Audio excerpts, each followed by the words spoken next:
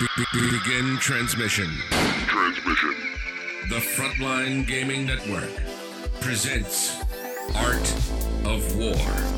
Strategy and tactics. Discussions with the best players on the planet. The Frontline Gaming Network presenting Art of War with Nick Nanavati and John Damaris.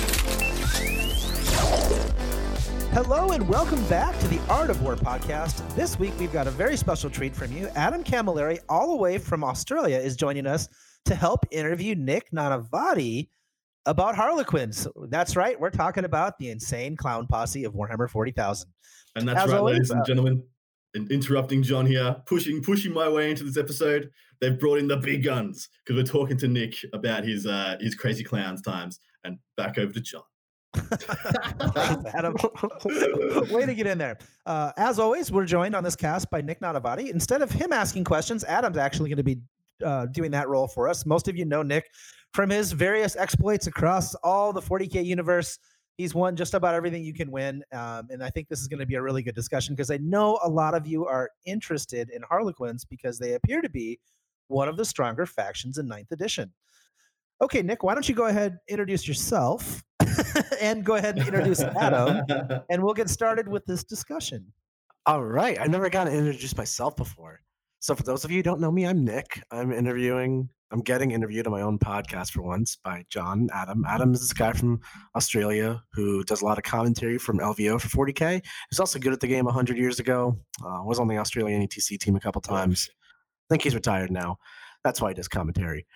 So, and we're here today to talk to me, I guess, about the Harlequin list I've been using in 9th edition for a lot of success. I'm having a lot of fun playing it. I think Harlequins are a really underrated army. I'm excited to talk about them.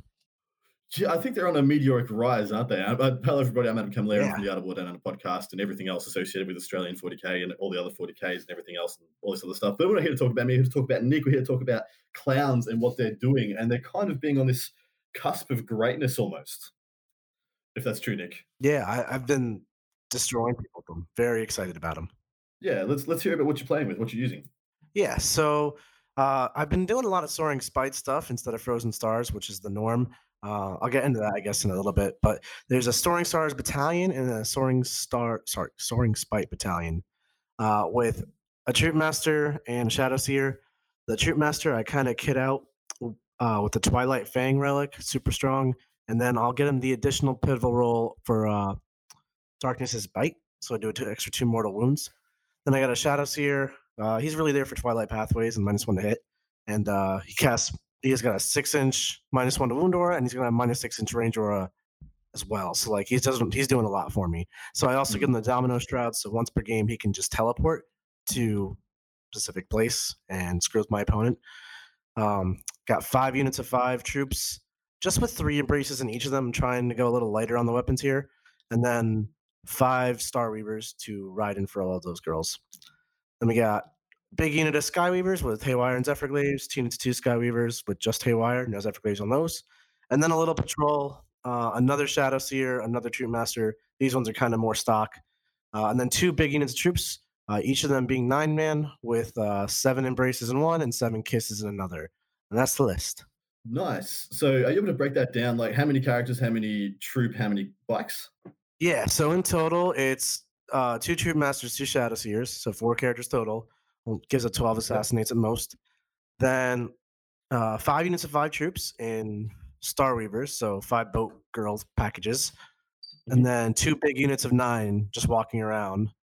And then a unit of 5 Star Weavers and 2 units of 2 for 9 total. Interesting. No DJs is my first point of call. Yeah, so no Death Jesters, no Solitaire. I threw out the Harlequin playbook for this one.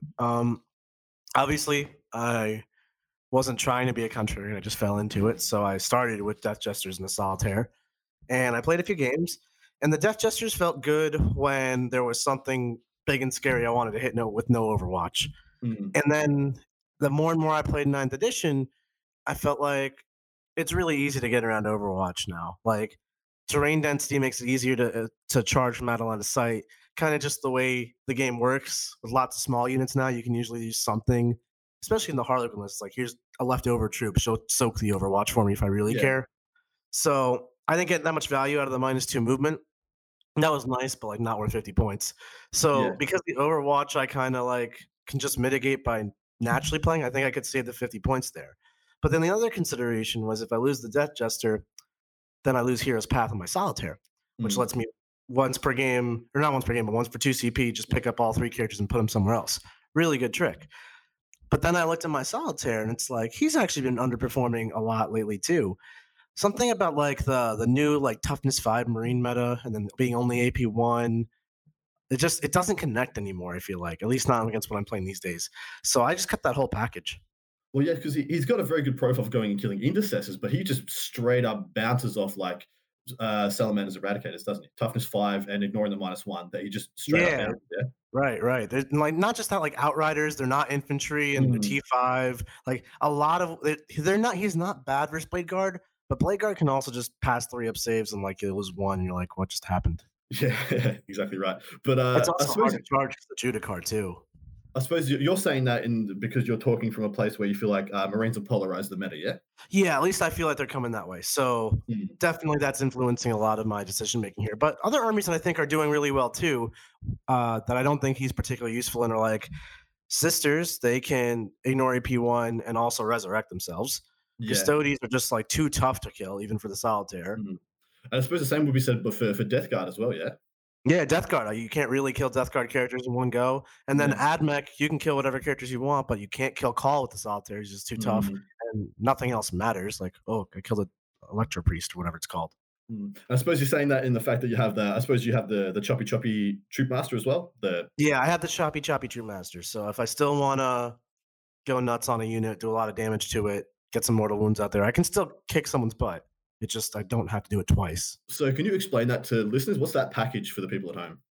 You're saying they don't know what choppy boom man means? Yeah, well, you're exactly right. Maybe they don't. Who knows? Guys, come on. How long have you been listening to this podcast? No, but it's a Troop Master. Mine's actually not the killiest version of it. Mine is Soaring Spite, so I can use some tricks with that. We should talk about that. But he has got it's called the Twilight Fang. It's a relic. What it does is it's strength +2, so strength 5, -3 AP, and 2 damage flat. And you get an additional attack for whatever battle round is. So turn 1, you get 1 extra attack. Battle round 3, you get 3 extra attacks. Yeah. And Troop Masters start with base 5, plus like whatever battle round it is, maybe +1 for Frozen Stars. You can get like 8-9 attacks in this guy without stressing about it at all. And then you're hitting on 2s, you're rerolling all your toon rolls. So even with strength 5, you're winning like T7 really hard. You're like regular dudes just dying, especially intercessors. -3, flat 2, it's great profile. And then at the end, he's got Darkness's Bite, which is his pivotal roll, which you buy him, which does an extra 2 mortal wounds to any unit you just attacked at any point. So one trick I like to do is like, there's like a Smash Captain with just a couple wounds left, or any character really. You can have like 1 attack go there, instant 2 mortal wounds. That problem just kills itself, and then like 8 attacks into the thing you actually want to kill. Yeah, exactly. There's some nifty tricks you can do with that. Now, so I guess you alluded to a talking point before, that being you're not playing Frozen Stars, you're playing Soaring Spite. What's the go there? Like, obviously, I would be of the opinion that Frozen Stars was not head and shoulders above everything else, but at least on par, if not arguably better, especially going into what a lot of people perceive as being the Space Marine meta. You just need all the killing power you can get. So why have you mixed it up? Yeah, so I started on Frozen Stars too. Again, I wasn't trying to be a contrarian, but basically I found there's very few times my Harlequins actually make it their strategy to kill the opponent. The army, at least the way I'm using it, is very, very focused entirely on playing the mission, and any killing it does is basically just because it can, not because it wants to or needs to. So what I find is Soaring Spike gives me a lot more trickery to play the missions really well. You can use the stratagem, I think it's called Sky Stride or something, which lets you consolidate a unit of troops towards Starweaver instead of towards the nearest 3 models, and you can go 6 inches. So you can use that to go. I imagine a scenario where I have a Starweaver and a Union side, and like maybe 15, 16 inches in front of me is an enemy unit, and then like 10 inches behind that enemy unit is an objective, or maybe like 6 inches behind it. I can get the troops out, advance them forward. The Starweaver flies past those dudes, lands on the objective, and then the troops then charge the troops or whatever that are staying between them and the objective. And then I can Yeah. consolidate 6 inches towards the transport, just steal the objective right from them. You Mm. can spread out your 5 troops and can probably contest 2 objectives at the same time doing this kind of thing. All of a sudden, you just flip the primary, score 10 points going to your opponent's turn. Yeah. It's an amazing trick when you can pull it off. And on top of that, there's a lot of other you're just adding another movement shenanigan into the playbook Exactly. of movement Yeah, shenanigans that that's Harlequins a have. right. So then you have that. You have the Twilight Encore, I think it's called, which lets me like move Move. after attacking something. I have the one that lets me chase you when you fall back if I'm a Harlequin troop. There's so many just things to watch out for. It- That's how you really win with Harlequins, in my Mm. opinion. They're just not brutal enough to be a I'm gonna kill you type of army. Like, don't get me wrong, they can kill stuff, but they're not gonna compete with 2,000 points of Space Marines and see who dies first, you know? So there's a concept that I don't think gets enough mention on, especially the podcast I do. I can't don't know about other podcasts you got gentlemen do, but there's this weight of knowledge that an opponent's army brings to a table. It's almost like you have this knowledge score that gets attached to each list that you play against, and it's the amount of knowledge you need to be able to fundamentally and appropriately engage with what your opponent brings. And as soon as exactly what you're saying there, Nick, you're adding another feather to your cap. You're adding another point onto the information score your opponent needs to know if they're going to adequately account for everything you can do. I suppose that's something that Harlequins always do, isn't it? Yeah, and like it's a hard thing to do. I don't want to confuse everybody with saying like I win by gotchas. You know, it's very easy to do that when your opponent may not be familiar with your rules. But one thing I like to do is just kind of I'll walk my opponent through my rules through the game, like explain to him like, all right, this is what the strat that lets me chase you. This is how it works. This is the strat that I can use to fall back and stuff. And I'll kind of explain to him, and then I leave it to him to figure out all the creative ways I can Yeah. apply those things. Like that, Yeah. my job isn't to tell him how to beat me, but it's like I can make him aware of the rules. He can use his skills in the game to decipher that, and that's how I get away with. I feel like it's fair, I should say. Yeah, well, you de-burden yourself from the knowledge, but it's up to them to make it intuitive, to find the practical To applications in find the the game. combos, yeah. Exactly right. Yeah, so there is no gray area there. You're actually just exactly giving them all the information. But yeah, so your boats, yeah, no fusions on your troops in the boats. Mm-hmm. Yeah. So that's a new change. I started with all 5 units in the boats, like everyone would tell you to, and then I cut down to 2, just 2 units of boats with fusions. And I still think there's probably merit to running anywhere between 0 and 2. 0 is probably maybe you want 1, but basically the idea is they don't actually do what you think a fusion blaster should do. Mhm. It's hard to actually use them. So a lot of times with your Harlequin troops, the way you're playing the army, you want to be getting out, advancing, and charging with your OBSEC troops to get them into specific places. Yep. And you can't advance and fire if you get out of your transport. So you just don't shoot the fusion pistols the way the army plays. In the Mhm. rare circumstances when you do want to keep troops in the transport, there's a variety of reasons, and then you want to shoot your fusion pistols, it can work. It's fusion. It's 5 meltaguns. That could do a lot of damage. It's way more common in my experience that 5 shots is just 3 hits because there's no rerolls. Yeah. 3 hits is like 2 wounds, and then they've passed an invul, or maybe you're shooting through the Mm. forest and it got a little harder, or whatever it is. It just doesn't even kill.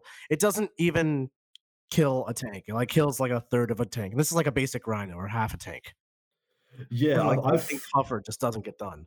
and I've found that as soon as you use them and they bounce, you've just traded the unit. And Yeah, the you've unit dies right you've from under that. traded. Yeah, because usually you're exposing yourself significantly to get that job done, or to try and get that job done. Yeah. Yeah, so like I thought about playing 1. If I had it's not a priority for me, so I haven't found the points. But I could find the points, give a unit fusion pistols just to keep people honest. Sometimes I get people to be overprotective about it because it's Mhm. scary. Fusion guns, it could be scary. And then also like I can get a character here or there that someone just leaves hanging. Yeah, fair enough. John, do you have anything to add? Perfect. I do. I want to jump in.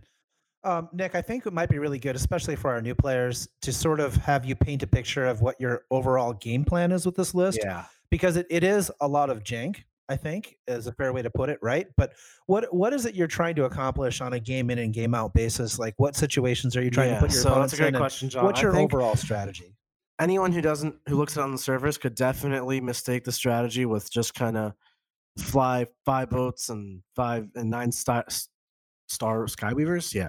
The 5 Star Weavers, the 9 Skyweavers, double advance the troops, double move them Twilight Pathways and charge and blitz, and that's the strategy. Harlequins are combat army with fusion pistols and stuff. But that's not how this army plays. It plays very patiently, reserved, doing exactly what it needs to every turn, nothing more really. So by that I mean I'll hide my whole army out of line of sight turn one if I can. If I get a nice corner ruin, I'll spread it out so my opponent has to go to weird angles to see me, and then if he kills one boat, then he can't really pivot fire to kill others because of line of sight issues. I'll make really cool use of the Domino Shroud in conjunction with Veil of Illusion. Veil of Illusion reduces enemy ranges when they're shooting at my Star Reavers or anything in my army by 6 inches. So I'll have the Veil of Illusion guy like specifically measured out so like my opponent would have to advance to shoot me or something like that. Or I'll do it where like I have half of my army on one side of ruin and half of my army on another side of the ruin. And the Veil of Illusion guy is by one of the halves. So my opponent moves to shoot the other half, and then I like Domino Shroud over, which is the once per game teleport, and just make that Veil of Illusion all of a sudden. So there's just a lot of trickery you can do to stay alive, and then every turn you're just doing that. I'm going to contest 2 of your objectives, get engaged on all the fronts, deploy a scrambler, maybe kill a small unit of chaff on the way in. And when like you're fire and fading the 5-man Skyweaver squad a lot, you're waiting for openings on enemy characters. You can go run in with 10 troops and kill them all. It's a lot of just patiently snipping at your opponent until he screws up, and then using really, really fast speed to pounce on the screw up. So if I understand correctly, then you're playing sort of like a null game where you're not really engaging with your opponent except exactly on your terms, which is what I mean by that is you are denying them the ability to score a lot on primary to get ahead of you because you are playing sort of a passive game. And that's why you're using Soaring Spite. But all this time, you're just waiting for your opponent to make a mistake so you can capitalize on it. And so you're using the Soaring Spite and the speed of those Star Weavers and the ability to deploy the guys after they move or whatever, just to keep you in the game so that you have time to play. That's like a great synopsis of what I do. This is a Nick Nanavati special, isn't it? Like I consistently see a lot of your lists, and you're always working back to what I feel like is double speed Ynnari. And you're always consistently working back to this. How many possible levels of jank can I push into a list that's both dynamic and patient? Yeah, that's pretty much my MO. I love exactly that, like fast, dynamic, patient, reactive style list. That's my jam. Question, this might be a little bit too nuanced or we're going too deep down the rabbit hole, but you got a unit of 4 bikes, a unit of 5 bikes. I'm assuming that started in Battlescribe as 2 units of 5 bikes. So what happened to the 5th one out of the second squad? Did he turn into troop? It's a unit of 5 bikes and 2 units of 2 bikes. So it's apologies. Yeah, that's completely different. But you are right though. It actually did start as 2 units of 5 bikes. And then what I found is I didn't want to like leave one hanging ever. So like I wanted to fire and fade one. But then the other one would just be there. I could give it a 3-up invul, but now my bikes are demanding 2 of my command points a turn, 1 for fire and fade, 1 for 3-up invul. I can't really afford that when I'm playing Harlequins. So then I'm like, I don't really want a 5-man that just gets shot, so I'll take 2 2-mans. Now I have some less commitment stuff, so better screens when I need those, or when I'm going for my weird fly across the table contested objective play while score engage on all fronts. The unit's going to die either way, but now it's only 2 bikes that are dying. So the Siegler theory on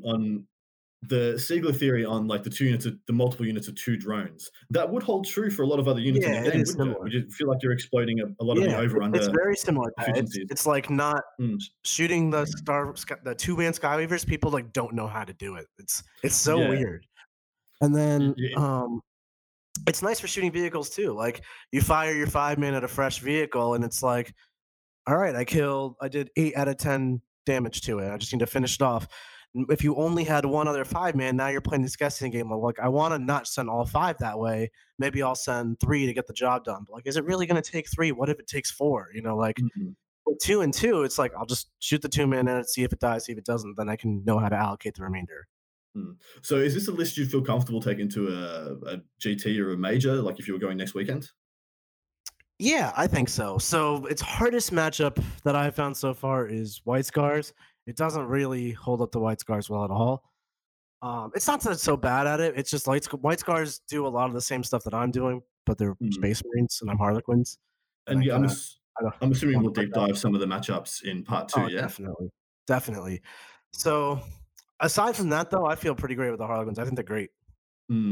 Tech choices on your Shadow Seers and Troop Masters. How many pivotal roles are you buying? 2. So 1 Troop Master gets Darkness's Bite, so he can be the Fang Master Bro that kills people. And the Shadow Seer gets the extra pivotal roll for the -6 its range, so I can do my tricks there.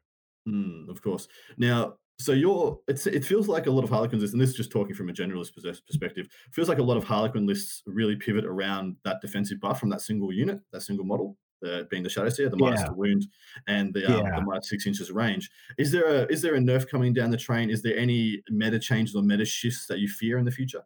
Not really. Harlequins, I feel like, are pretty unoffensive, so I hope they don't leave me alone. Make me better, please. Yeah, that's totally fair.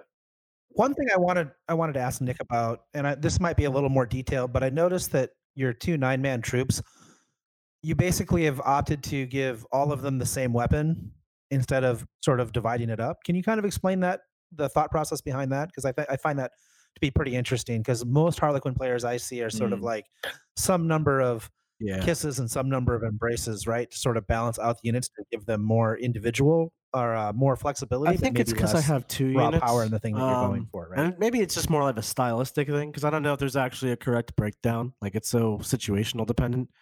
So one's always going to be more optimal than another in a different situation. So I think it's a bit of his style. But with 2 units, I have a lot of dudes with the D3 damage in one place. So if I'm fighting something like a bunch of Nurglings where I want to be D3 damage, or if I'm fighting a bunch of characters that are like 3 up, 4 up, I might as well be AP1 D3 damage. It's way more efficient. So then I can put all of my buffs into this squad, send this one, and make this one the playmaker, and it's really going to make the play. Or in the other case, I need the Embrace squad with all the AP to kill the ignoring AP -2 Custodes. That's going to be the playmaker squad, so I'll put all the buffs into that one. And I typically find that putting the buffs in a unit and letting it go once is enough. Yeah, and then with Twilight Pathways, right? You sort of get to exactly. dictate the engagement. I don't like relying on it because 6 rerollable. You know how I roll dice, but it does pass, and people definitely have to respect the fact that it's there because it's so likely to pass, and I can swing the game so hard. So, in saying about the use of the troop, do you ever find yourself putting either of those into reserve, actually, or anything into reserve? I haven't actually yet started anything in reserve. I've thought about it, but my army's so fast, I can just kind of go wherever I would want in the first place. I do use a new stratagem, though, fairly often. Whatever it's called, it's from the new White Dwarf Harlequin update Harlequin's got. There's a 1 CP strat to put a unit into reserve, and it comes down the next turn. Normal rules, 9 just away, nothing crazy. And I'll do it to finish off my scramblers and engage on all fronts on like a turn 4 or 5 if there's no better way to do it for just 1 CP. Like, I'll take the CP I regen the turn, just put it to that. Now, perfect segue into talking about CP. How do you weight your CP expenditures? Are you front loading, mid loading, back loading, consistent throughout the game? And how many do you feel like you start with most games? So after it's all said and done, I buy a patrol. So I'm down 10, 2 extra pivot rolls is 8, 1 extra relic is 7. So I start with 7. It's not great. I don't really have any regen because I just keep nerfing Player of Twilight. I never roll it anyway. So I'll pretty much kind of look at the game and think about if I'm gonna have a big troop unit squad, like where I'm gonna make it fight twice, extra damage, and just go nuts.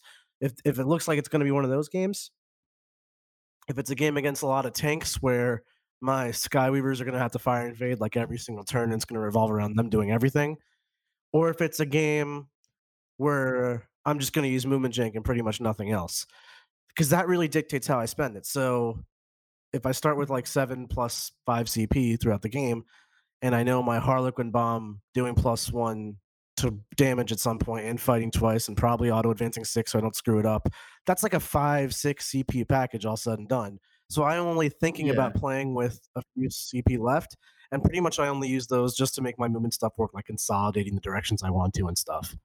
And then there's the oops, I failed the psychic power. So you want to keep a couple in the back pocket for that. So it really depends on the game. But yeah, I figure out which of those 3 archetypes it'll be. If it'll be the Skyweavers pulling the weight, if it'll be the troops pulling the weight, or just the army doing stuff. And if it's either the Skyweavers or the troops, I'll have to budget for that. All right. Well, I have another question, but before we do, let's take a quick break to get a word from our sponsors. Support for this podcast comes from Invent Together. According to studies, less than 13% of all inventors who hold a U.S. patent are women. Black and Hispanic college graduates patent at half the rate of their white counterparts. But we can fix that By increasing participation in innovation and patenting by underrepresented groups, it would quadruple the number of American inventors and increase annual GDP by almost $1 trillion. Invent Together is a coalition of organizations, companies, universities, and concerned citizens committed to ensuring that everyone has the opportunity to invent and patent. Because the more diverse the American patent system gets, the stronger and more successful our nation will become. What can you do to help diverse inventors patent and unleash economic opportunity? Find out at inventtogether.org. Learn more and take action today. This episode is brought to you by HP Instant Ink. No one is reading your mind, but HP Instant Ink knows when your printer is running low and sends you new cartridges, so you never have to think about ink. Save up to 50%. You'll pay less than $5 a month for ink and never run out again. Find out if your printer is eligible and enroll today at hpinstantink.com. Conditions apply.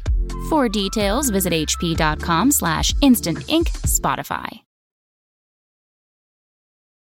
Okay, Nick. So, we've kind of got an idea of what your overall strategy is and sort of how you're playing the game. Did you consider any other things besides the I spent a lot of gestures time tweaking this list. I'm still not sold. Like any other builds or potential swaps? I have another list that's nearly identical. Basically, it just takes out 5 troops, just the 5 main unit troops in the Shadow Seer, and adds in 5 Rax and Homunculus, which gets me the Vexator Mask. A little swap, I end up starting with 6 plus D3 CP instead of 7, so more potential there. It's kind of something I value. And Rax are kind of nifty because they have tied to traders as a strat for more back pocket movement shenanigans stuff. So that's an option. I thought about adding Spears, but I haven't really explored that idea yet. But other than that, it's just shifting troop squads around and moving boats. There's not that many units in the Harlequin book, unfortunately. The Webblade Gate, I don't even think it can be deployed anymore, and Void Weaver's really just terrible. So it's really just a Solitaire and Jet Jester, and I already went into that. With the with what you said about adding in Spears and what you said about adding in, I guess, the soup kind of elements, is Vect ever a consideration, or you just don't think Vect holds the same weight this edition as it did last? I just don't think my army can ever afford to Vect. Like, that's the third thing. Yeah. I get the idea, like maybe there's a theoretical moment where it's worth the 4 CP to Vect, and maybe if I can actually think of that theoretical moment, then I can say this is worth considering going back to. But until I can figure out what that theoretical moment is, it's obviously not that big a deal. So in talking about Vect and whether it's worth it or not, do you feel like the way people are spending and using CP has changed from last edition to this edition, Nick? Yeah, I think so. Because the way you structure your CP now, you're getting 1, then 1, then 1, then 1. You end up seeing maybe a little bit of a front load in the beginning, but mostly just a lot of 1 to 2 CP strats, which you might Vect once in a while, but they're pretty low value. They're just useful strats, I find. And the armies that really front loaded or had these big strat bursts, things like GSC, things like Orcs, things that they've really dropped off. I suppose the other factor being the Psychic Awakening has changed a lot of those 2 CP strats to 1 CP strats. Like, do you feel like you just don't need it? Yeah, I really, there's just not that much worth vecting. I'm really more based it on like if there's a specific situation where it's going to change my matchup fundamentally to be better, like, do I need to vet? I don't just vet because I feel like it, you know what I mean? Yeah, fair enough. And you were talking about Spears. Now, a lot of your army seems to already be quick and relatively punchy and dynamic. What would Spears add that you don't already have? Straight 6, AP4, 2 damage. The perfect profile to kill Space Marine things. No, that's very fair. You wouldn't think about adding things like indirect fire if I know you like to play a very patient game. I did consider 9 Shadow Weavers for a little bit, but as the meta got more Space Marine, I felt like they would do less and less useful things. Yeah, that's very true, especially with Sally's being the prevalent one there. Yeah. Let alone what we know is going to happen with possibly. Well, did you guys watch the Warhammer preview? Yes, I did. Did you, John? I did not. I took my son back to school. Oh. And so I've been sort of out of the loop all weekend. Dad duty. I gotcha. Yeah, that's fair. But they've alluded to the fact that, Blood Angels, Dark Angels, Space Wolves are going to get super chaplains now and possibly super apothecaries, which we'll see what happens with Father of the Future. I'm kind of hoping it goes the way of the Dodo, but we will see. Yeah. What other builds have you had for this? Like, what version is this of your Harlequins? Like, is this version 20, version 10, version 5? This is like version 894. I'll probably come up with 895 and 96 on the plane ride home in a couple days. And where do you see that going? What kind of builds are you looking into? Where's the alternatives? It's not so much there's alternatives. Like there are things I do want to try still, like that Shining Spear and Harlequin build that I still haven't really written yet. I've thought about like adding some Ravagers to the Harlequins to also again alleviate some of my marine issues. But these are more concepts. It's all just little tweaks though. Like I like the core of Starweavers and Soaring Spite. I like that a lot. The Skyweavers could go if I replace them with other anti-tank mobile type things. So there's just tweaks to the list. I'm not sure this is the final version. Need a couple more thousand versions. Can I ask you about your anti-tank capabilities? I've always found, and forever I have found, Harlequin bikes far too spiky to feel reliable. How do you find them? Yes. So when I first started using them, I absolutely hated them to the point where I just vehemently stopped using them. They were just spiky and they rolled bad, and I was always sad about them. And then since then, I've kind of come around and been like, I miss them, even though they were terribly bad to me. So they came back, and since bringing them back in, they've been well behaved. So I can't complain too much. They're doing good for me lately. But I think it comes from having low expectations. Basically, I expect between the 9 of my Skyweavers that I can kill a Rhino or like an Impulsor, something like that. It's entirely possible that I don't, and I won't rest my game plan upon it because I can't trust these things, but they should, and that's like all I need from them a turn. Just like do a thing a turn so I can win a shooting war. Yeah, so and saying that you want to play patiently, and I suppose you don't want to be pulled into a protracted shooting war, yeah? Like you wouldn't want to be back for 3 turns against an AdMech gun line. No, certainly not. I would only try the shooting war when it's like he doesn't really have guns, I don't really have guns, but my I don't really have guns can at least kill one thing a turn. That's like how you win a shooting war in this kind of army. So like I win a shooting war versus demons, like something like that. Yeah, I think I know what the answer is going to be here, but and with a 5-turn game, it's usually like you look at your opponent, you look at the table, and you know which turn you need to commit. Are you finding that's pretty predictable for you, or do you think you need to be more fluid consistently? It's definitely one of those things that I still struggle with. It's probably one of the harder things to do with this army is knowing when to commit. I find all my losses come from when I commit too early, and then I run out of steam by turn 4, and then turn 5 these catch back up on the scoreboard, and I lose barely. So then you want to commit later, but you have to not lose too much of your army playing the early games because you have to still be sacrificing your units to keep his scoreboard down and achieve your secondaries and whatnot. So you have to find the balance between still hit him while you have enough to hit him with, but not so early that you run out of steam thereafter.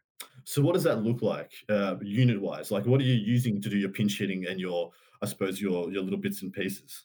Usually there's like some side skirmish fighting around the kind of because the objectives are generally spread out in this edition now. So there's like where most of your opponent's army is, and then there's like some small stuff on the sides doing objective stuff. And we got calls. So that's good. So yeah, the side looks like maybe 5 Starweavers, 5 Skyweavers with the Zephyr Glaives are beating up like 5 Intercessors on the flank. It's something small like that. My Troop Master with the Fang, he'll go in for some side killing stuff like that. He'll kill like a unit of Intercessors or whatever by himself. And then I'll use the Soaring Spite Stratagem on those kind of things to like little hit and runs to get him back in the Starweaver afterwards. So little stuff like that often happens. And then whatever my opponent's like kind of big beefy unit is, that's typically where I'll do the big bulk fighting with my like 9-man troop squad with all the weapons. Like I've used it against like Mark Perry's demons. I've like dogpiled into like 30 Nurglings and just fought twice, made myself damage 2 and saw what I could get done. I've done that versus like AdMech. I'm just going and see how much stuff I can touch in one go. Yeah. Like that's when I'll make the big plays. So there's a couple of really great defensive buffs that Harlequins have, but how resilient are you finding them? Do you find you just evaporate if you have a bad turn, or are you still finding they hold up? I think that's the part of the skill of the Harlequins, because they do have defensive buffs, which lets you cover up mistakes a little bit more than you should. I definitely had turns where I just don't fail a 4-up invul, and I'm like, wow, Like my army's unkillable, and then the next turn everything just dies because I got too greedy with it. So, your best friend is the -6-inch range one, because if you can just not be shot, that's so much better than anything else. Your second best friend is -1 to wound, because that's just a really good one. But it doesn't work on your vehicles or your bikes, so I try to be very cagey with those specifically, keep them out of line of sight, and then use like the range to keep my troops safe. Do you ever pay the CP to turn the -1 on the bikes and vehicles? I have done it once. I have not done it once and regretted it. And then like 99% of my games, no. So I think it's a good back pocket trick where you want to, like, I'm going second versus Admech. I don't have as much terrain as I'd like. We need to make this stuff work. But I don't look for reasons to use it. Your CP are more important spent on movement stuff. And that's really what it is. Like one of my units die, they get overkill, because it's like I just put 5 troops in a Star Weaver in front of 2,000 points of my opponent's army. There's no defense in the world that's going to save that. Yeah. In talking about this, the +6-inch range one, that's something that I thought would lose value due to the shrinking of the board. Do you find it's still the best defensive buff you can get? No, I actually make use out of it like 1 every 3 or 1 every 4 games. But I find when you make use out of it, it's tremendously powerful. So for 1 CP, I think it's worth bringing, because like when you want it, it's like such a game changer. But you don't always use it, which sucks. Yeah, that's fair. But yeah, exactly right. When it is huge, it is massive. John, do you got anything to add? No, I was just trying to wrap my mind around like sort of how the game flows. Do you find that you score a lot of lower point games then, Nick? Like, do you find that you're not really maxing your score? You're more denying your opponent's ability to max his score? I'm kind of curious how that plays out for you. I typically find my game score in like the 60s to 70s. My primary score doesn't usually hit 45, because all I'm doing is like barely acknowledging half the objectives on the board, but just capturing the other half. So I usually score like a 30-ish, 35 on primary, and then engaging all fronts is super easy, or domination. It can be even easier in 5 objective missions. Either way, that's like 12 to 15 points easy. Then Scramblers is a pretty safe 10. I already talked about how you can use the strat to pick your unit up and put it down over there. If you do the rack variation, you can just teleport. A lot of ways you can do that. Last one's a bit harder.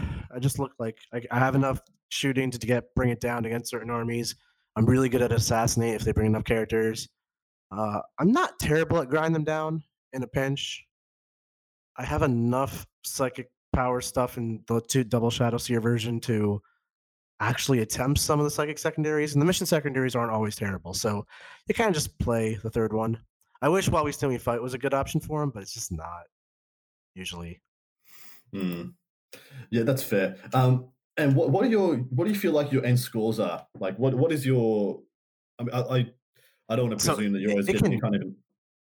It can definitely range. Like my score doesn't typically change unless it's an absolute blowout. I'll almost always score like 65 to 75-ish, somewhere in there before paint. But then I've blown out opponents so bad they scored 5 points on primary, and like yeah, it's not even close.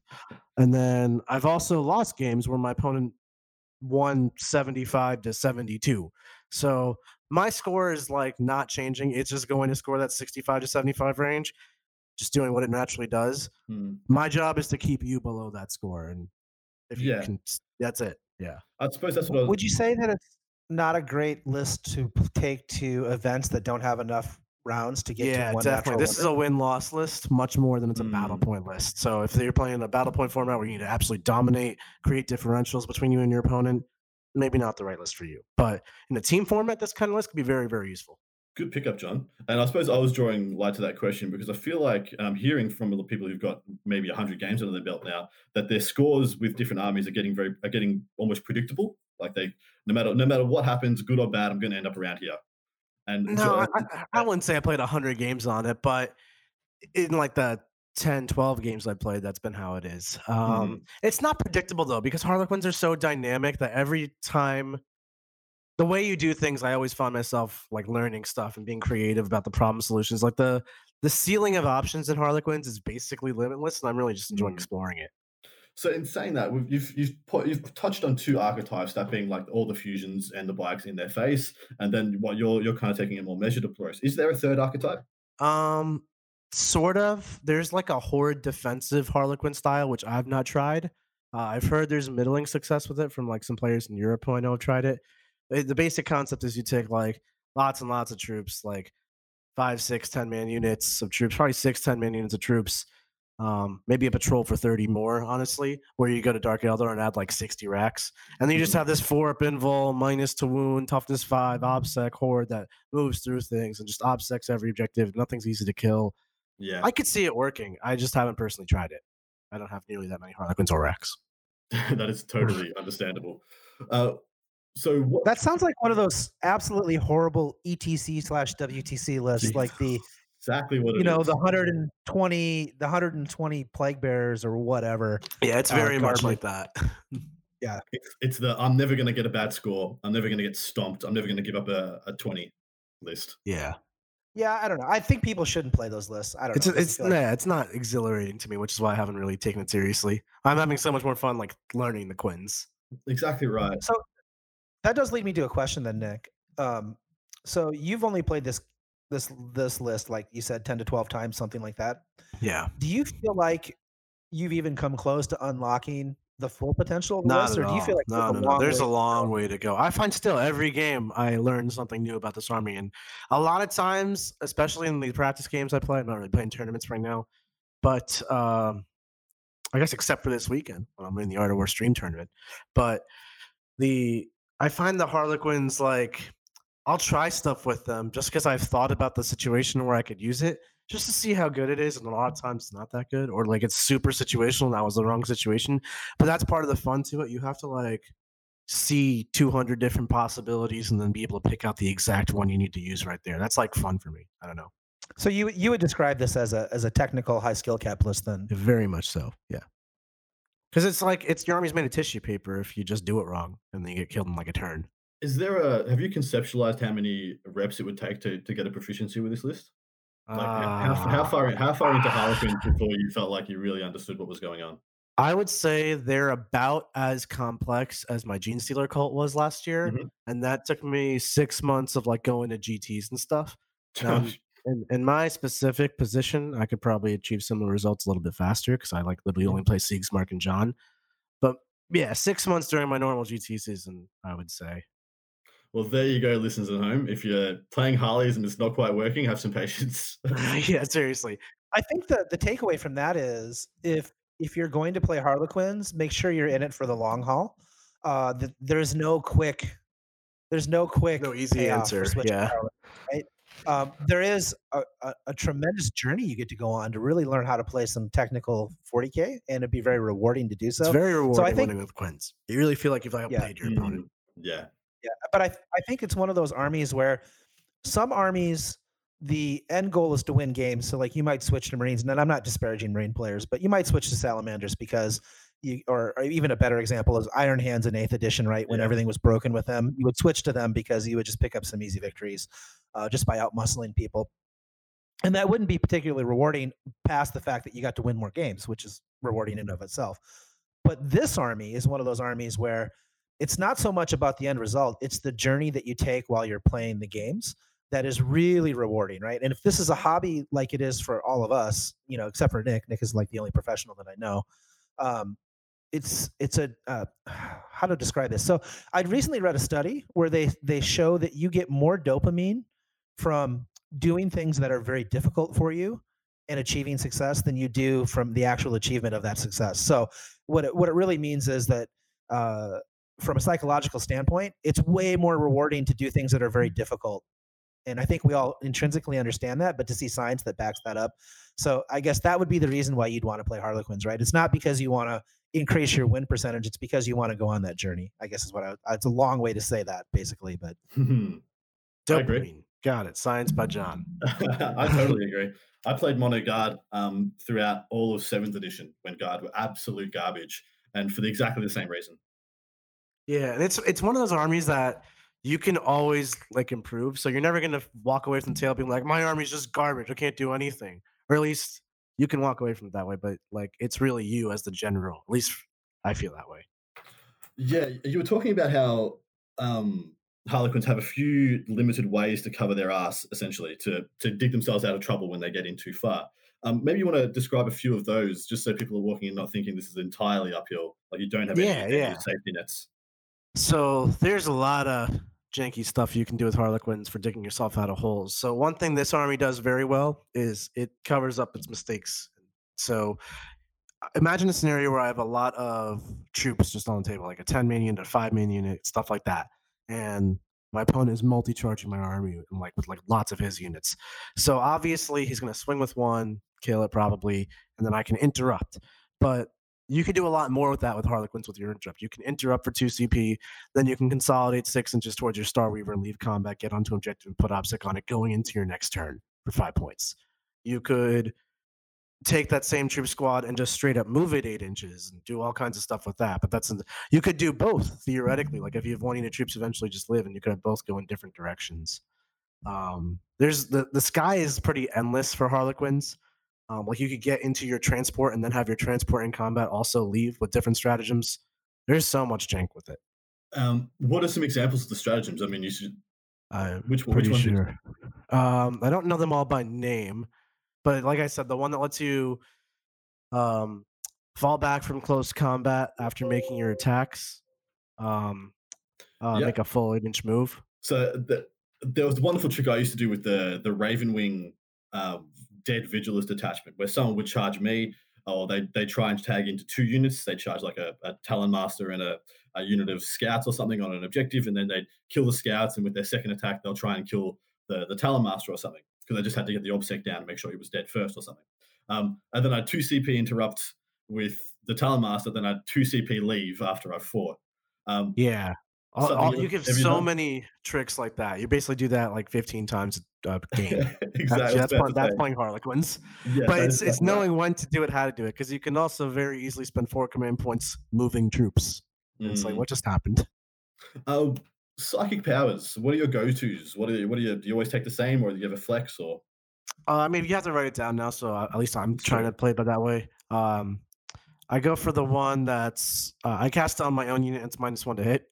And then I go for Twilight Pathways, which lets me move twice. That one's pretty obvious. You just want to be able to move twice. It's a great rule. And then -1 to hit. I find if you do the -1 to hit and then Prismatic Blur, which is a CP to give yourself a 3-up invul when you advance, 10 troops, -1 to hit, -1 3-up invul, actually pretty hard to kill. So like that's the difference between your opponent just easily killing 10 to only killing 8. And then a dude lives after the morale check, and you just have an OBSEC guy who can still scramble for you, can still engage an off front on you, steal an objective for you, and now it's a very useful little tool you have. So every little model you have around the table is very useful in this army, which means your opponent gets very punished for leaving stuff barely alive. So I'm going to take our minds back to a couple of months ago when I did the very first episode of Art of War Down Under, just to plug my own show.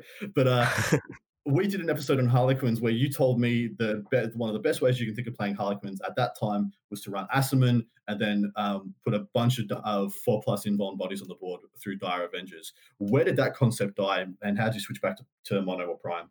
That concept died because it kept getting charged and getting killed before it could do anything about it. So I struggled a lot with Blood Angels. They would basically just blitz me, and I would not have an army anymore. World Eaters was pretty rough for it. Not that everyone's running World Eaters, but I live with Mark Perry. So there were just like anyone who just blitzed me. And then I also lost a game to a triple Keeper of Secrets Demon Army. So it's like I can't handle getting blitzed. So I needed to go a different direction. There was no easy band-aid for that one. Totally fair. So in saying that, you pivoted back into full Harleys, or did you go through a journey of finding other soup plugins before you came back here? I went through a lot of journeys throughout 9th edition, learning like every single army. So on my Dire Avenger Harlequin list, I kind of just took a lap around every faction in the game and then decided I want to play Harlequins. Good. I actually like that, because you think it would go the opposite way. In ages gone by, it would be I tried playing Mono Harlequins, didn't work. I'm going to soup to the nth degree, and then you end up playing like a couple of Harlequin characters, and you're essentially playing Craftworlds. Yeah. Any thought to adding any of the Ynnari characters? I have thought about adding the Incarn so much. So she didn't make the cut. I had a very interesting adventure with her. When I was building my first iteration of the Harlequin list, she was in. And that morning, Games Workshop put out the first FAQ that said vehicles under 10 wounds or whatever don't block for characters. And I was like, well, my army of Starweavers can't block for the Incarn. This is terrible. So I cut her. And then I played a game, and she wasn't on my list because I cut her, and I didn't have it, and I didn't mind it, and it was good. Harlequins are good without the Incarn. Then the next day, Games Workshop goes back on their FAQ and now says the Starweavers do block for the Incarn, but I never went back. I never tried her because I just like it worked, so I fix it if it ain't broken. But I do want to try her. I do love playing the Incarn. I'm not gonna lie, it is maybe the most fun model. She's so fun. I love her. I should try her. This is inspiring. I think she fits your mold. She does. She's so my style. I love using patient, her. Yeah, patient and dynamic. Like it's yeah. I think she's phenomenal. But in saying that, the other thing I was thinking of with Ynnari, superb that John was on the same thinking as me. They bring another psychic tree to the table, and because you pretty much only said there's only 2 powers you value out of the Harlequin tree. Are there any you see that you want to grab in from others? Yeah, I've thought about like adding Cat Lady for some psychic powers. Obviously, the Incarn just on the try list forever. Bizarre, not so much. But I just don't think the Cat Lady brings more to the table than another Shadow Seer instead for the same cost. Yeah, that's fair.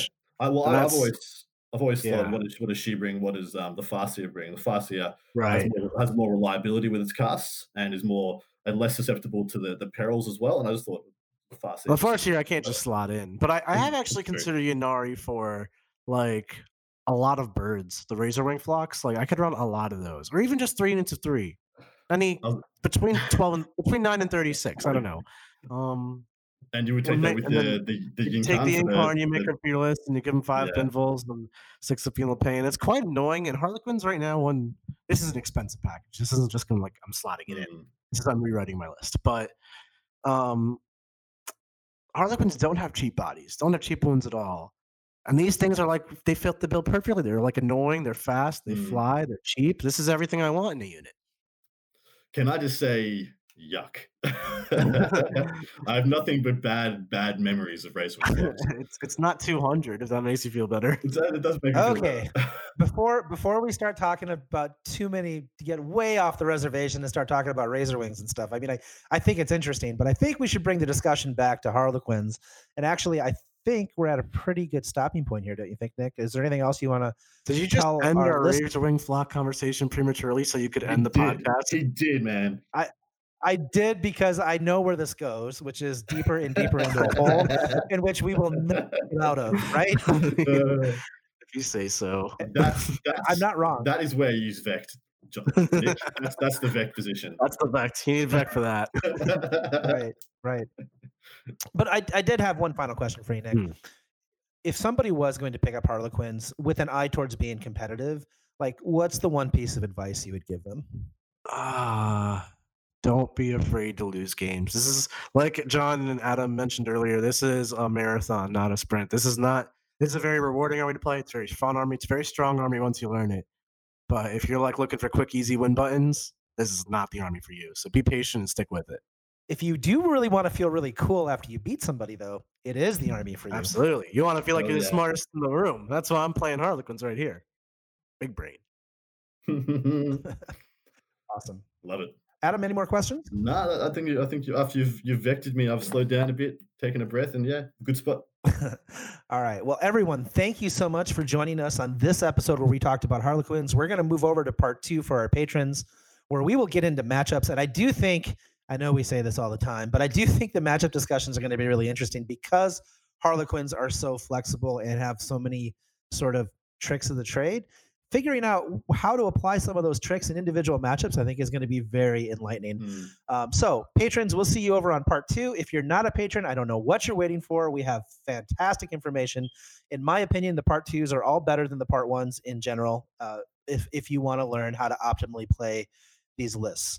And last but not least, hopefully you found us on the Frontline Gaming Network.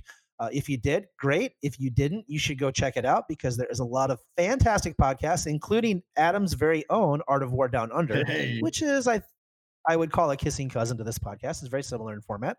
So if you like what we do here, you would definitely like that podcast, along with obviously old standbys like Chapter Tactics.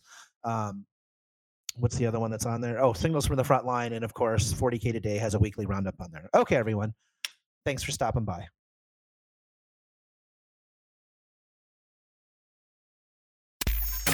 Like the strategy discussion you heard? Want to hear more about the tactics of this list? Sign up for our Patreon at AOW40K.com, where we go deep into details of optimal play. This has been Art of War, a strategy and tactics podcast for Warhammer 40K. Hosted by Nick Nanavati and John Damaris. Produced by Seamus Ronan. Find us at AOW40K.com. And of course, connect on Facebook. Just look for AOW40K. AOW40K. AOW40K. Till next time.